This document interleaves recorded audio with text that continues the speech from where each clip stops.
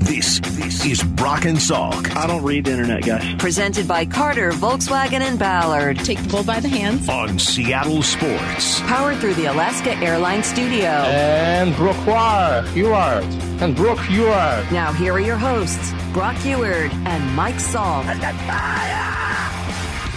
I have a new friend. Doesn't happen all the time as you get older. You don't always make new friends, but I have a new friend. Congratulations. Thank you, Maura. I feel very proud of myself. My friend's name is Anand Nanduri. Goes by you don't sound confident in that. Right. I put on my glasses because I wrote it a little too small. But Anand Nanduri, and he goes under the Twitter handle Nanduri NFL. And so we haven't actually met, at least not yet, but we're friends. We've now followed each other on Twitter. So I feel like there's a bond, clearly, that's been established. And I started following him after this tweet of his went viral yesterday morning. And I found myself thinking about it all day yesterday. I mentioned it to you briefly yesterday, but I wanted to spend a few more minutes on it today. So he writes, quarterback situations in the NFL. 1, having Patrick Mahomes. That is a unique situation unto itself. 2, having a guy in a rookie contract that can go toe-to-toe with Patrick Mahomes, right? Like you saw in the Super Bowl with Jalen Hurts. 3, having a guy on an expensive deal that can go toe-to-toe with Patrick Mahomes. Talking about Josh Allen, Joe Burrow into the future, right, et cetera. 4, having a rookie you drafted and are developing. Certainly plenty of teams fit that bill. And then 5, overpaying for average. Kyler Murray comes to mind as one example, but there's about 100 more. His last comment is, get out of 5 fast. Get out of that situation. Don't be a team that is overpaying for average. And as I said, I like this a lot, and I found myself thinking about it throughout the day yesterday. The problem we're in here in Seattle, because I think we can all sort of agree with his last comment, you don't want to overpay for average quarterback play. There's no upside there. The problem we have is that the Seahawks in 2022, the past year, they weren't any of those things. They didn't have Patrick Mahomes.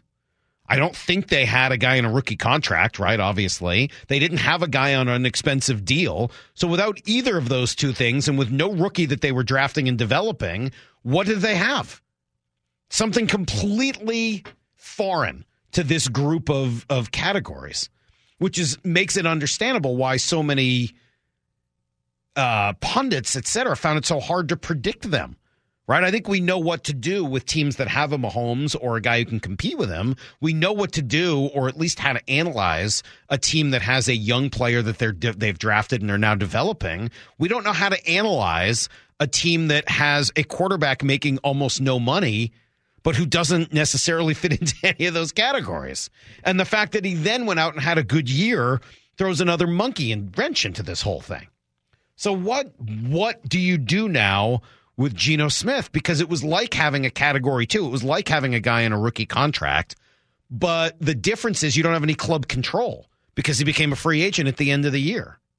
There just aren't a lot of examples of this. And I think that's why this offseason becomes intriguing and why, this Geno Smith conversation, at least for me, is different from any other, and why I'm not so quick to just capitulate and say, yeah, he's going to sign here in Seattle. If you pay Geno Smith what he wants to get paid, what we think he wants to get paid, you're either going to end up in a situation where you're in category 3 or category 5. You're either going to have a guy on an expensive deal that can go toe-to-toe with Mahomes, or you're going to be overpaying for average. I don't see any middle ground, right? If you are spending $40 million a year on Geno Smith, you are taking the risk that you're going to be in one of those two categories. If you're in category 3, you've got a guy who can go toe-to-toe with Mahomes, so be it. Let's go. If you're in category 5, you're overpaying for average, disaster. Right? You got to get out of that. You're essentially punting on Super Bowls for the next however many years and giving up the opportunity to find your next guy. So that's not a good plan. If I'm in the Geno Smith camp, I would turn around and say, hey, hold on a second. Remember, Pete's offense doesn't necessarily need the quarterback to carry it all by himself. They want to run the ball. They want to make life easier for a quarterback in order to enhance what that quarterback's capable of. So if you pay him, maybe you end up more likely in that number 3 category rather than the one you've got to get out of. All right. Fair. I agree with that. Good point. But if you're going to do that and you believe that and you believe in Pete's style, then why would you pay big money for the quarterback? If you believe that you can aid a quarterback enough by building up the rest of the roster, why are you going to pay $40 million for that privilege? All right. I'm going to take the argumentative response again. I'm playing both sides of this argument because Brock's not here. All right, fine. Mike, you paid Russell Wilson big money because he throws, right? The throws he does make have to be essentially perfect. This is the argument I made for years on Russell Wilson. Why pay him? Because you're shrinking the margin for error for your quarterback. You're only giving him 20 to 25 throws, and the 5 or 6 that need to be great, or you're toast. So it was worth paying Russell, who had that exact skill set. All right. 2 problems there, though. One, I think Russ was in that category, certainly in those days, of franchise quarterbacks who could go toe-to-toe with Patrick Mahomes. In fact, we saw him beat Patrick Mahomes toe-to-toe. Also, did it work? Like, we can go back and point at that and say that paying Russell Wilson that money very nearly cost them their opportunities to be great during that time. It wasn't the only reason. They didn't draft particularly well during that stretch. John Schneider didn't get totally off the hook for it, but I think we can point at the fact that they were paying their quarterback and building around him in particular and see some of the problems that led to. It's not the entire story. So anybody's going to say, oh, come on, and I think I've heard a lot of folks say this on this station. They're right. Absolutely right. The drafting during the last few years of the Russell Wilson era, disastrous. Well, and Pete Carroll kind of admitted that year that they got off to a really hot offensive start, that they had to change because the defense couldn't handle that the offense was getting these big leads and having... It didn't fit the philosophy. They were off in a million different ways. I mean, so just pinning it on one thing is impossible. Yeah. They didn't draft very well. They didn't have a great sense of philosophy and one core value that they were all pulling in the same direction. Pete and John and Russ were heading towards a breakup. Like all of those, they were paying a quarterback big money, so the margin of error was lower. They missed on a bunch of free agent guys. Like you name it, they got a lot wrong during that time. But if you let Geno go now, you're either drafting and developing a quarterback, right, going into that, hoping to get into that zone 4, which gets you hopefully into zone 2, right? Or you're trying to go with elusive category number 6, which I'm now making up, and that is not paying for a quarterback. That's what they did last year, right? It sounds weird. They didn't pay for a quarterback. They spent very little money on Drew Lock and Geno Smith. They weren't really drafting and developing either of those guys because both of them were on one-year deals, and it worked out. They were good. Whether it was because they struck gold with Geno or because of the pieces they were able to put around him or because this fits Pete's philosophy, maybe they're on the cutting edge of the future. I don't know. But ultimately, I think this is a cousin to my belief that I've said for years here on this show, which is the only thing worse than not having a quarterback is having the wrong quarterback. There's nothing worse in the NFL than having the wrong guy. Well, what about the track that the Chiefs took before they got Mahomes, which could be what you could do? They paid Alex Smith. They did pay Alex pretty Smith, well, and then they brought Mahomes along. I think that's something the Seahawks can do that. I mean, it's a long-term play, and do you want to do that with a coach of Pete Carroll's age? I don't know. It's certainly a conversation. I don't think there's a lot of great options though for this year. If there was a stud that they could get in the draft, then that'd be one thing. If there was a stud free agent out there that it's like, we'll pay him. To me, Geno and getting a young quarterback that you can grow is one of your best options. I like that plan as long as you're not spending too many resources on that quarterback, and that's what I'll keep coming back to. The goal for me, when I look at it, and this is my sort of corollary to my new friend Anand, my corollary to his argument, his categories, is the worst thing you can do is have a quarterback that's the wrong one that you're committed to. And there's 2 ways you can get to it. You can pay the wrong quarterback big money, or you can draft the wrong quarterback super high. Both are problematic. The Cardinals managed to do both, but we'll leave them aside. They're a joke in their own way. When you pay a quarterback big money, you're stuck with them for a few years. That's where Denver's at right now with Russell Wilson. They screwed that up and they can't get out of it. When you draft a quarterback in the top 5, you're either committing to him for a few years or you're setting your franchise back by blowing a top 5 pick on a complete bust. So I think that both paths are wrought with peril. You can absolutely screw this thing up by drafting a wrong quarterback high or by paying the wrong quarterback big money. Yeah, I think the answer would be if you can find a reasonable deal for Geno to pay him that and draft a quarterback in the 2nd or 3rd round this year. But all of that, again, comes back to, can you get Geno Smith on reasonable money? And if you can't, does it make more sense to go back down the path you did last year with Drew Lock for less money, significantly less, according to Brady, who tells us it's going to be $2-3 million a year, and still make sure you're drafting a quarterback so that you're in the draft and develop stage at the same time? You're in category 6 and 4 at this point. Well, Andrew Brandt told us it's less about the money with Geno. It's about knowing when you can get out. Right. Give him a 3-year deal, knowing you can get out in 2, and you're not even really investing that much. I think you're still investing, and I don't know what the right number is. I understand what Andrew's saying. I think there's still a pretty significant investment in there. If you can find a way to do it so that it doesn't hurt your cap and allows you to do what some people are speculating, like go after, what's his name, Javon Hargrave or somebody like that, and bring in some big talent so that you're not sitting around saying, oh, it's cool, we brought back Phil Haynes. Great. But I want to see some more big talent on this team. And if you can do that while drafting a quarterback in the 2nd round and signing Geno Smith, I'm all in. But that's going to take some serious cap maneuvering, and it's going to take a lot of creativity. We'll give you everything you need to know next. Brock and Salk, Sales Sports on 710.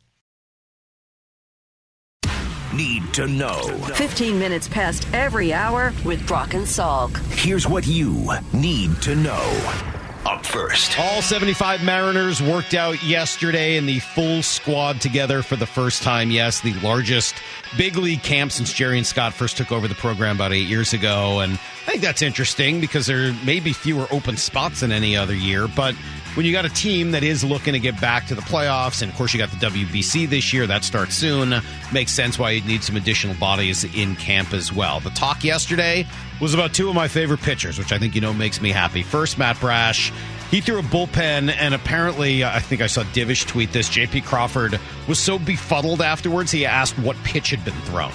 That's the kind of stuff that Matt Brash is working with, and we saw some of that up close and personal last year, and I'm excited to see what he's added to it this year. And if he can just command it a little bit better, continue to throw strikes, I see him as a super high leverage, maybe their 2nd or even 1st reliever as it all comes and shakes out this year. The other guy is Luis Castillo, who met with the media for the first time, looked confident, looked comfortable.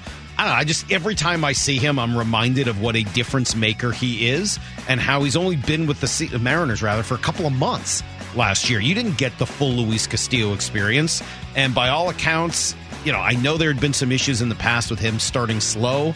I think they've had some of those conversations, and I'm looking forward to seeing him come out of the gates, not just, strong, but real strong, picking up right where he left off at the end of last year. Here's the second thing you need to know. Well, the Seahawks are open for business, at least free agent-wise. They got a couple deals done yesterday, but not the big names. So they reportedly signed guard Phil Haynes to a 1-year contract worth some $4 million. Another $1 million in incentives. Likely that spells the end for veteran guard Gabe Jackson, who could save them, $6 million or so if he is cut. I would expect that to happen in the next couple of weeks. 2 rotated last year at guard. Look, I don't mind the move. Haynes might have been better than Jackson was last year. It's reasonable money. If you do sign somebody else, I suppose it's a good amount for sort of a swing guard or whatever. But the goal is to improve. And I want to see them not just maintain, but actually get better. And so every move, I think that's going to be part of my, question of how to judge it. Did you get better? Did they get better with this move? No, I don't think I can say that, at least not yet. They also re-up with special teams ace Nick Bellore, who brings versatility at fullback and linebacker, so I think that's probably a move that needed to get made.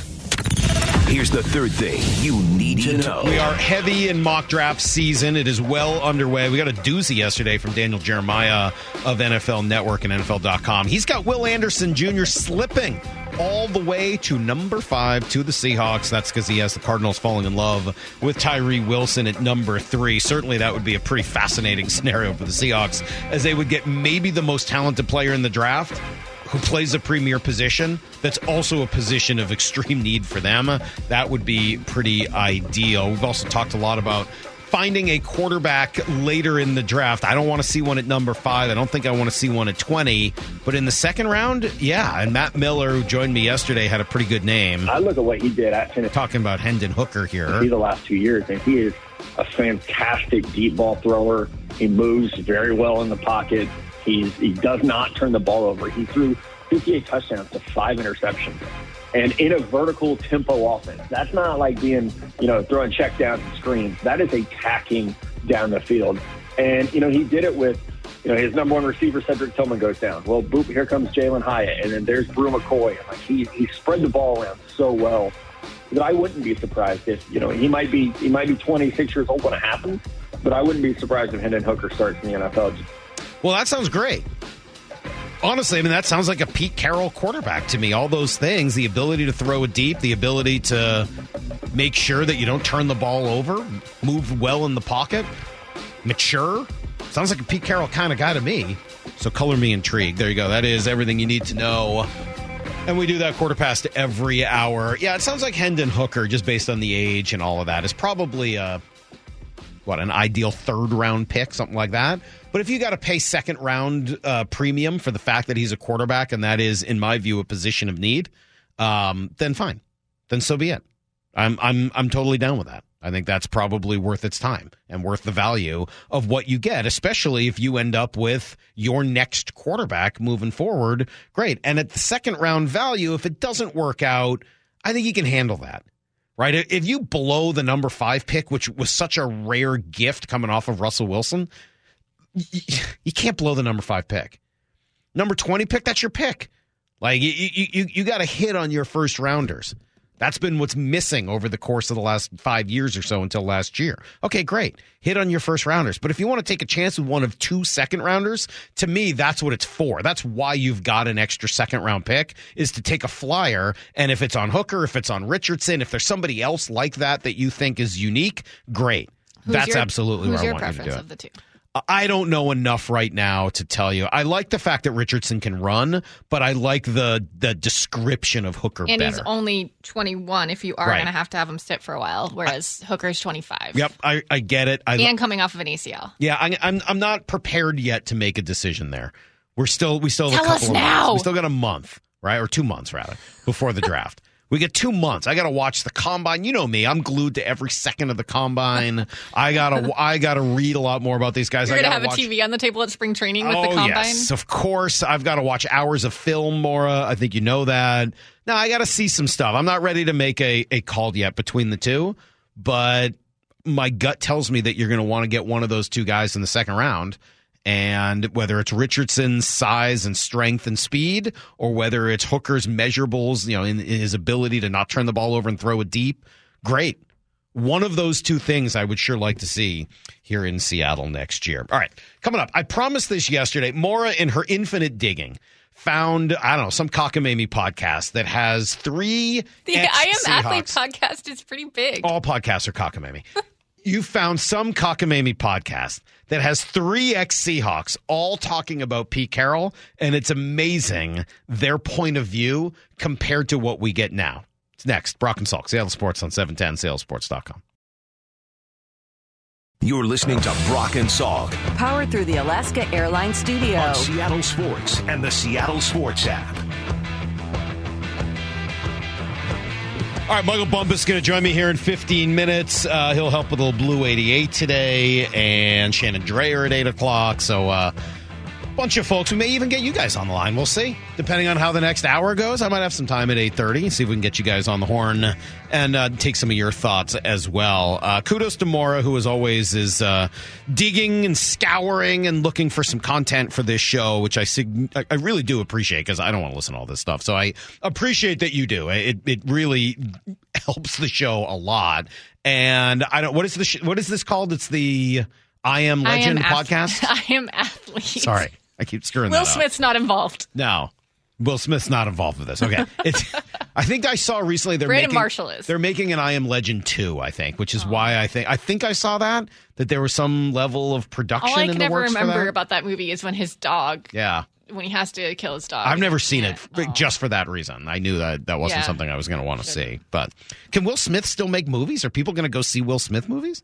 I think so. Really? After watching all that, like, I don't know. I wonder whether, and I'm not saying he's like, with an actor specifically, like, whether I think we've forgiven actors of worse. Uh, Famous people in general. Yeah, but actors, it's hard sometimes. Like Mel Gibson, like, it's hard to recover when people get that image of you. And once that's in their head, once they've heard the audio of Mel Gibson, he made movies, but he had to go make them himself. He certainly wasn't able to, do what he had been doing before that. I'm kind of curious to see what the future looks like for Will Smith. Anyway, not the point. The I Am Athlete podcast, which is Brandon Marshall's podcast, and Marshawn Lynch was on it, and Lendale White. So you got 3 ex-Seahawks, sort of. Right? Marshawn, obviously, Seahawks legend. Well, Lendale talked a lot about his time at USC. With Lendale White, who had played with Pete at USC and was famously cut quickly into his tenure here in Seattle for being late and kind of not taking it that seriously. And I think that's sort of viewed as a watershed moment of like, oh, Pete's actually in charge here. Totally different from his time in New England where he wasn't in charge, right? And he tried to do the Pete Carroll thing, but when players got mad, they just walked up the back stairs to the GM's office. And, Bobby Greer at the time would be like, sorry. And he would help the player, not Pete. Well, Lendale White got cut. So that's sort of his role in Pete Carroll lore here in Seattle. And Brandon Marshall, while he was here, was awful. Couldn't catch. He was done near the end of his career. I think he dropped like 10 balls in a couple of games. Looked spectacular in training camp. He was terrible once the regular season started. Honestly, he was awful. He was awful when he was here. So anyway, here they talk a little bit about Pete Carroll. I want to play you some of this sound, and then we'll react to a little bit of it. Here's Lendale White on Pete. And then we came. 2003 was me, Reggie, 16 All-Americans. Yeah. You know what I'm saying? But the thing we found out about my guy was that he's a master manipulator. He knows what to do. So he was different in college than he was in the pros? Yes, because it was a new speech to the kids in college. We ain't never heard this speech. But 3 years later, it's the same. You like, bro, what are you just said that shit last year. What are you talking about? At least, give me something different to where I can buy in. So you get some of that, and you can take it with the bitterness that might come from having Pete Carroll essentially end his NFL career. He was upset that Pete didn't call him, kind of gave the Bobby Wagner, he should have called me. He owed me a call. He had recruited me when I was 17. He knew my family, etc. So there's Lendale White's point of view. Marshawn gives a little bit of the same message here. I don't need all of this, what you giving to these young guys to get them ready. You know how I'm cut. You know how I'm wired. I ain't got to say. On Sunday, you know what you're going to get out of me, and then I'm going to do what I need to do to get to next Sunday. Let's be cool with that. But that's what I was saying. It's the same. It was so repetitive. I know it was the same. It was like no turnover Tuesday, something Wednesday, something Thursday. But it's like Friday. Tell the truth. That's what I'm saying. But after 4 or 5 years of this, you got vets that's be looking like, bruh, I need something else. It's interesting that all the things that Pete believes to his core do tend to rub some of these guys the wrong way. Now, again, some of the guys that we're talking about left on negative terms, right? Pete ended their careers in some way. And I would argue that in all 3 cases, it was pretty well justified. Brandon Marshall was toast. Lendale White was toast. And Marshawn Lynch never really was all that great after he left here.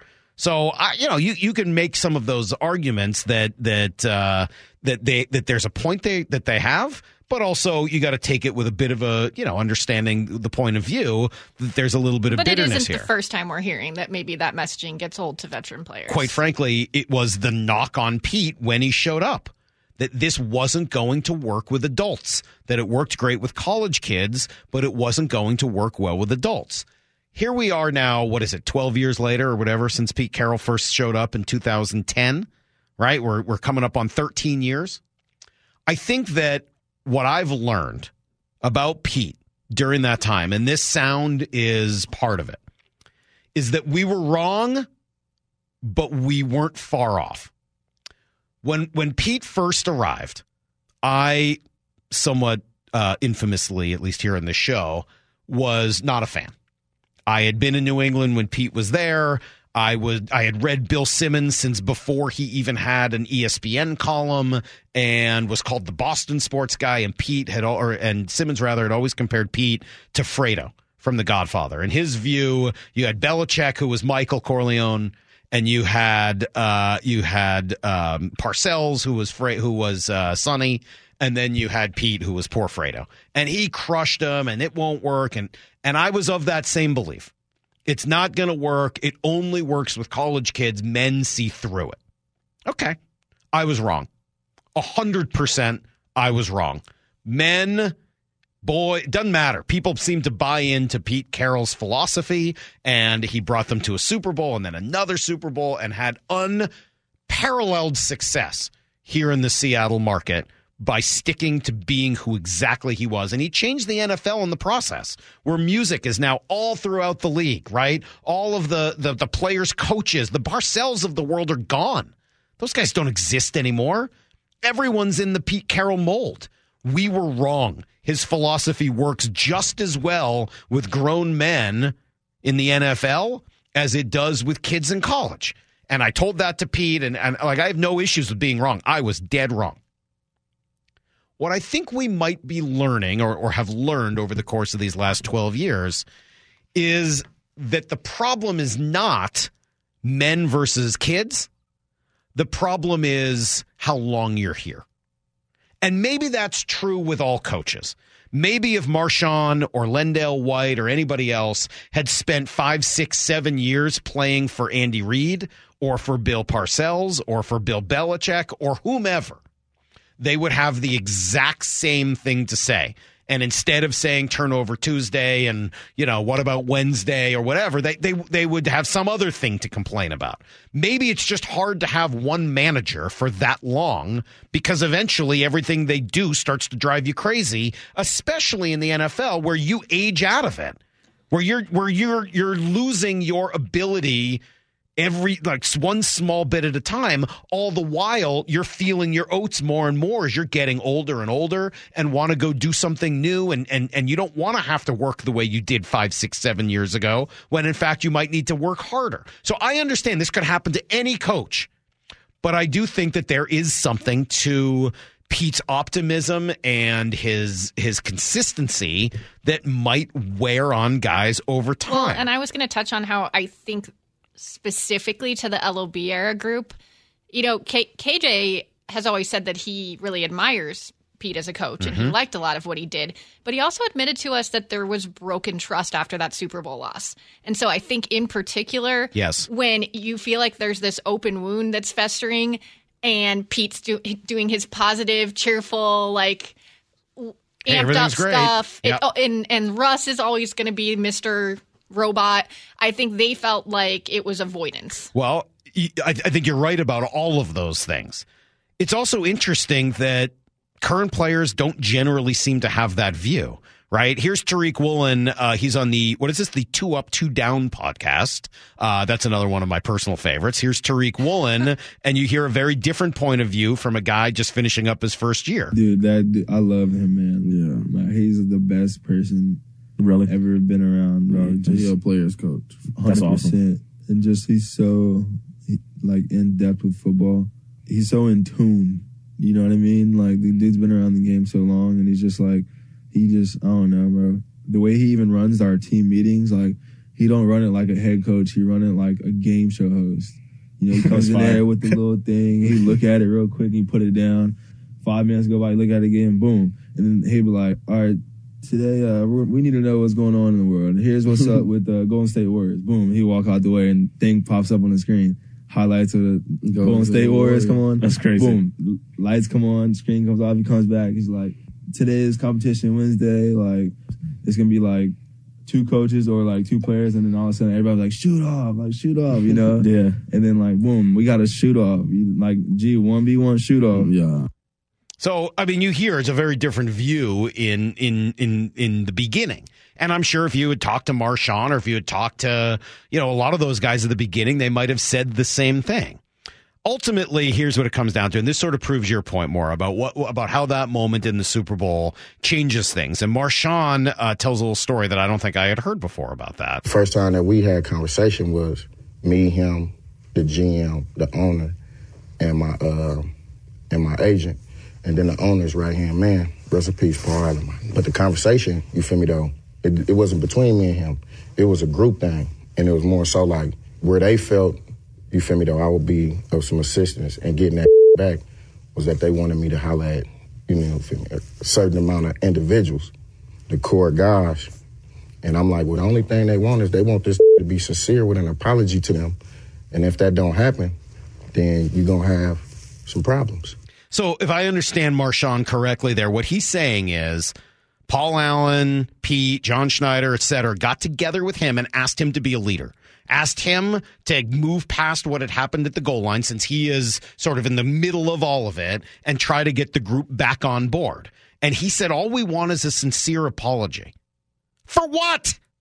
From Pete. Like, I don't know if as a coach you can be in that position where you... For what? For what? For playing the percentages correctly? Get out of here. I'm so sick of this. It is the dumbest thing in the world. For what? They need to apologize. Do you need to apologize for not scoring on first down when they handed you the ball? Break the freaking tackle, tough guy. I know Marshawn's untouchable. This is ridiculous. This is the dumbest piece of sound I've ever heard. Well, to be fair, he's not saying that's what he wanted. He said he felt like that's what that group they were asking him to get back wanted. An apology from the head coach for not running the ball in a passing situation? Get out of here. That's the dumbest thing I think I've ever heard. You demand an apology or else you're going to be a whiny baby about it for doing the right thing? Why aren't you mad at Marshawn for not scoring? Get out of here. I can't believe it. Look, it obviously didn't work. And personally, I think Darrell Bevell called the wrong play. And they didn't use Marshawn as even a decoy. We can go into this forever. You want an apology? You think you deserve an apology over that? I got to tell you, I couldn't agree less with that point of view. And I don't want to sit here, and it's been almost 10 years, rehash what happened in that moment. But you're wrong. And if that's truly how you felt, that's truly what you... Unless you were someone being texted in asked taking to it lead. as that they wanted an apology from Russ. You were being... Well, that's different. Unless that's who he's referring to. Russ is supposed to apologize for Pete. throwing a pick? That doesn't make any sense either. Look, I assumed it was Pete. None of that makes sense. You can't move forward without an apology for somebody doing their job? Do you get asked to apologize after every time you're tackled? After every bad decision you make on the field? That's ridiculous. I can't, you know what? I said I wasn't going to get mad today, that I was overtired, and that, sometimes when I'm overtired, these things tend to get under my skin more than they should. Be nice to Bump. I'm happy to be nice to Bump, but that is truly one of the most ridiculous things I've ever heard. This is Brock and Salk's Blue 88. Blue 88! Blue 88! We take you to the field as Brock Ewart breaks down 3 football questions as only he can. Now here's your hosts, Brock Ewart and Mike Salk. Michael Bumpus from the Bump and Stacy Show every morning here at 10 o'clock, joining me today for a little Blue 88. What's up, Bump? Good morning. Good morning. Coming in hot, huh? I hear you. I hate this argument. I just, the idea that Pete Carroll, look, if you want to argue they should have run the ball instead of passing it, fine. I disagree. I think a passing play was the right move on second down. But he's supposed to apologize or else everybody's going to, not play hard moving forward. Doesn't make any sense.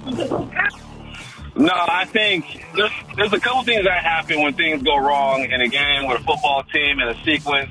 You usually have your leader step up and say, hey, guys, that was on me.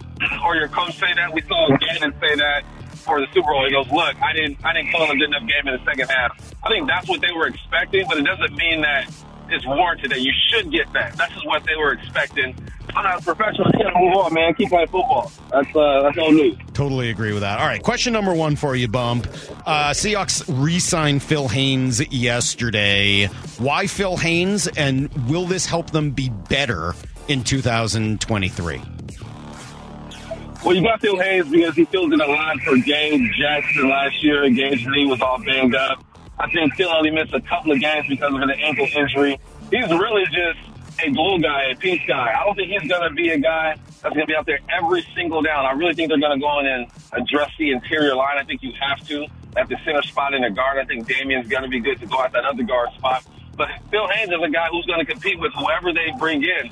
And if that guy isn't getting it done, he's been in the system for 4 years out of Wake Forest. He knows what they want. So I don't think he's a guy that they're anticipating being a starter. But if he goes out, he has a good camp, good OTAs and all that good stuff, he's going to compete. But he's a just-in-case guy. Just in case the guy we bring in doesn't work out, we got to have somebody compete. Good, I like it. Question number 2. Would you like to see the Seahawks take a quarterback in this year's draft? And if so, in what round? This is such a complicated answer for me. I go back and forth every week. I change my mind. I'm looking at scenarios. And I think it all depends on what you do with Geno determines how high you draft a quarterback. I think you probably need to bring somebody in. I would like to see them in the later rounds, the third rounds or after that. I think with your first, 2 to 3 picks, you got to address this defense. But Geno's getting old. Geno's not going to be the 5-6 year guy at this quarterback spot. He's a guy to fill a void and keep these guys competitive over the years. So you need somebody to come in. I'm looking at the Chiefs, right? I know the Chiefs on a different level. What they do, they brought Scott Mahomes in for a year or two to watch and learn from Alex Smith. I think you're going to have to bring that guy in. Now, if you think you already have the guy in Drew Lock, you want to sign him and go that route, all right, then I get it. But I really think it's time to go out and get a young guy. But I don't want to see it early, especially those first 2 picks. They got to go heavy defense, and maybe even that third pick at 37. I think there are other holes in this team that needs to be filled. But eventually you do get a quarterback, see if you can strike gold and like you did with Russell. All right, question number 3. One of the names that's come up in the draft a few times, couple different mock drafts recently, is Jackson Smith and Jigba, wide receiver out of Ohio State, who I happen to like a lot. But how important is a third wide receiver to the future of this offense? You know, that's a hot topic. People are always wondering and suggesting, are the Seahawks going to get a number 3 receiver? Who's it going to be? So I go and I look across the league and look at like the top 5 or 6 passing offenses in the league.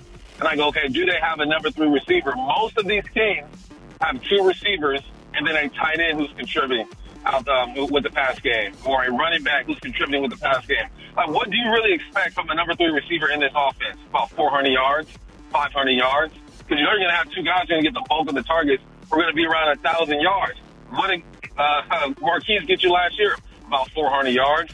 What did Noah Fant get you last year? About 400 yards. It's more about the threat of that number 3 receiver, but I look at this offense and how they use their receivers, their tight ends. I say that number 3 receiver might already be on this roster. I'm looking at that tight end room. It's important to have a young guy to develop behind DK and Lockett, and then you insert him, and maybe he gets your 3, your 400 yards. But I don't look at that position and say, you need to draft a guy at number 20. You know, I'm a receiver, man. I mean, should I go to Safeway and find me a good-looking receiver? Man, they're all about, 6 foot to 6 feet. Like, we're a dime a dozen. There's a position you can find guys late, just like running backs.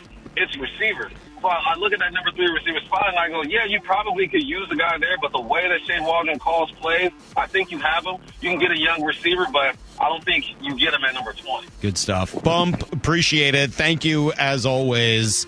We'll see you when you get in, and, of course, Bump and Stacy every day at 10 o'clock here on the station. Thanks, Bump. All right, man. Take care. All right, there you go. Look, I see all the texts coming in. Salk, it's called accountability. Chill out. No. You got to apologize for things that you did wrong. Totally. That is accountability. And if Marshawn was sitting here telling you that you needed accountability from your offensive coordinator in that spot, I think maybe I'd buy it. But this idea that they were supposed to run the ball there is set up by Chris Collinsworth, and it's wrong. It's just wrong. There's 26 seconds left at that point. It's second down. Okay? You have one timeout. if you run the ball and Marshawn doesn't get in, which, isn't exactly impossible given the fact that he didn't get in on the previous play. If you run the ball and he's stopped, you're screwed. Now you got to call timeout. It's third down. Now you have to pass. Everybody knows you have to pass. And if it doesn't work, you're setting up fourth down to try to win this game. One play and who the heck knows? You don't want to put yourself in that position. Instead, you want, in my view, play action, since everybody thinks the ball's going to Marshawn, and do something else, right? That way, if you throw it away, if there's nothing there, you can still run the ball if you want on third down or fourth down. You're setting yourself up in much better way. Now, wrong play call, because you can't throw the ball over the middle to Ricardo Lockett in that spot and ask Jermaine Kearse to block Brandon Browner, which, by the way, did they need an apology from Kearse? How come Kearse didn't block Browner? Where's my apology? Wait, you were supposed to do this, and or you were supposed to get in the way, and that was supposed to make sure that Butler didn't get there. Well, you didn't do it. Browner took you out. So is anyone mad at him? Is anyone mad at Ricardo Lockett? Does everybody need to apologize? I have the sound. KJ told us himself that the decision to throw the ball there felt like a breach of trust to them. He said it felt like wrong. That wasn't what their normal style One was. of them is wrong. They're wrong. Just based on the number of timeouts. I see the text. Oh, you need to run it every time. You can't run it every time. You have one timeout. You can't run it every time. It's ridiculous. Now, whatever. It's 8 years old. I'm not going to continue to argue about it. But these guys telling you that they deserved an apology from Pete Carroll. Sorry, I got distracted. That wasn't even supposed to be the point of the segment. The point to me was supposed to be I don't know if they said deserved. They went to Marshawn and said, hey, can you help us fix this? And he said, this is what I think guys want. I don't know if I heard it that way. What I heard is, hey, I'm happy to help as long as Pete apologizes. He said, this is what they want. It's all ridiculous. All of them. Every one of them. It is the most bizarre reaction to what happened. I'll never understand it. And I think every one of them is wrong.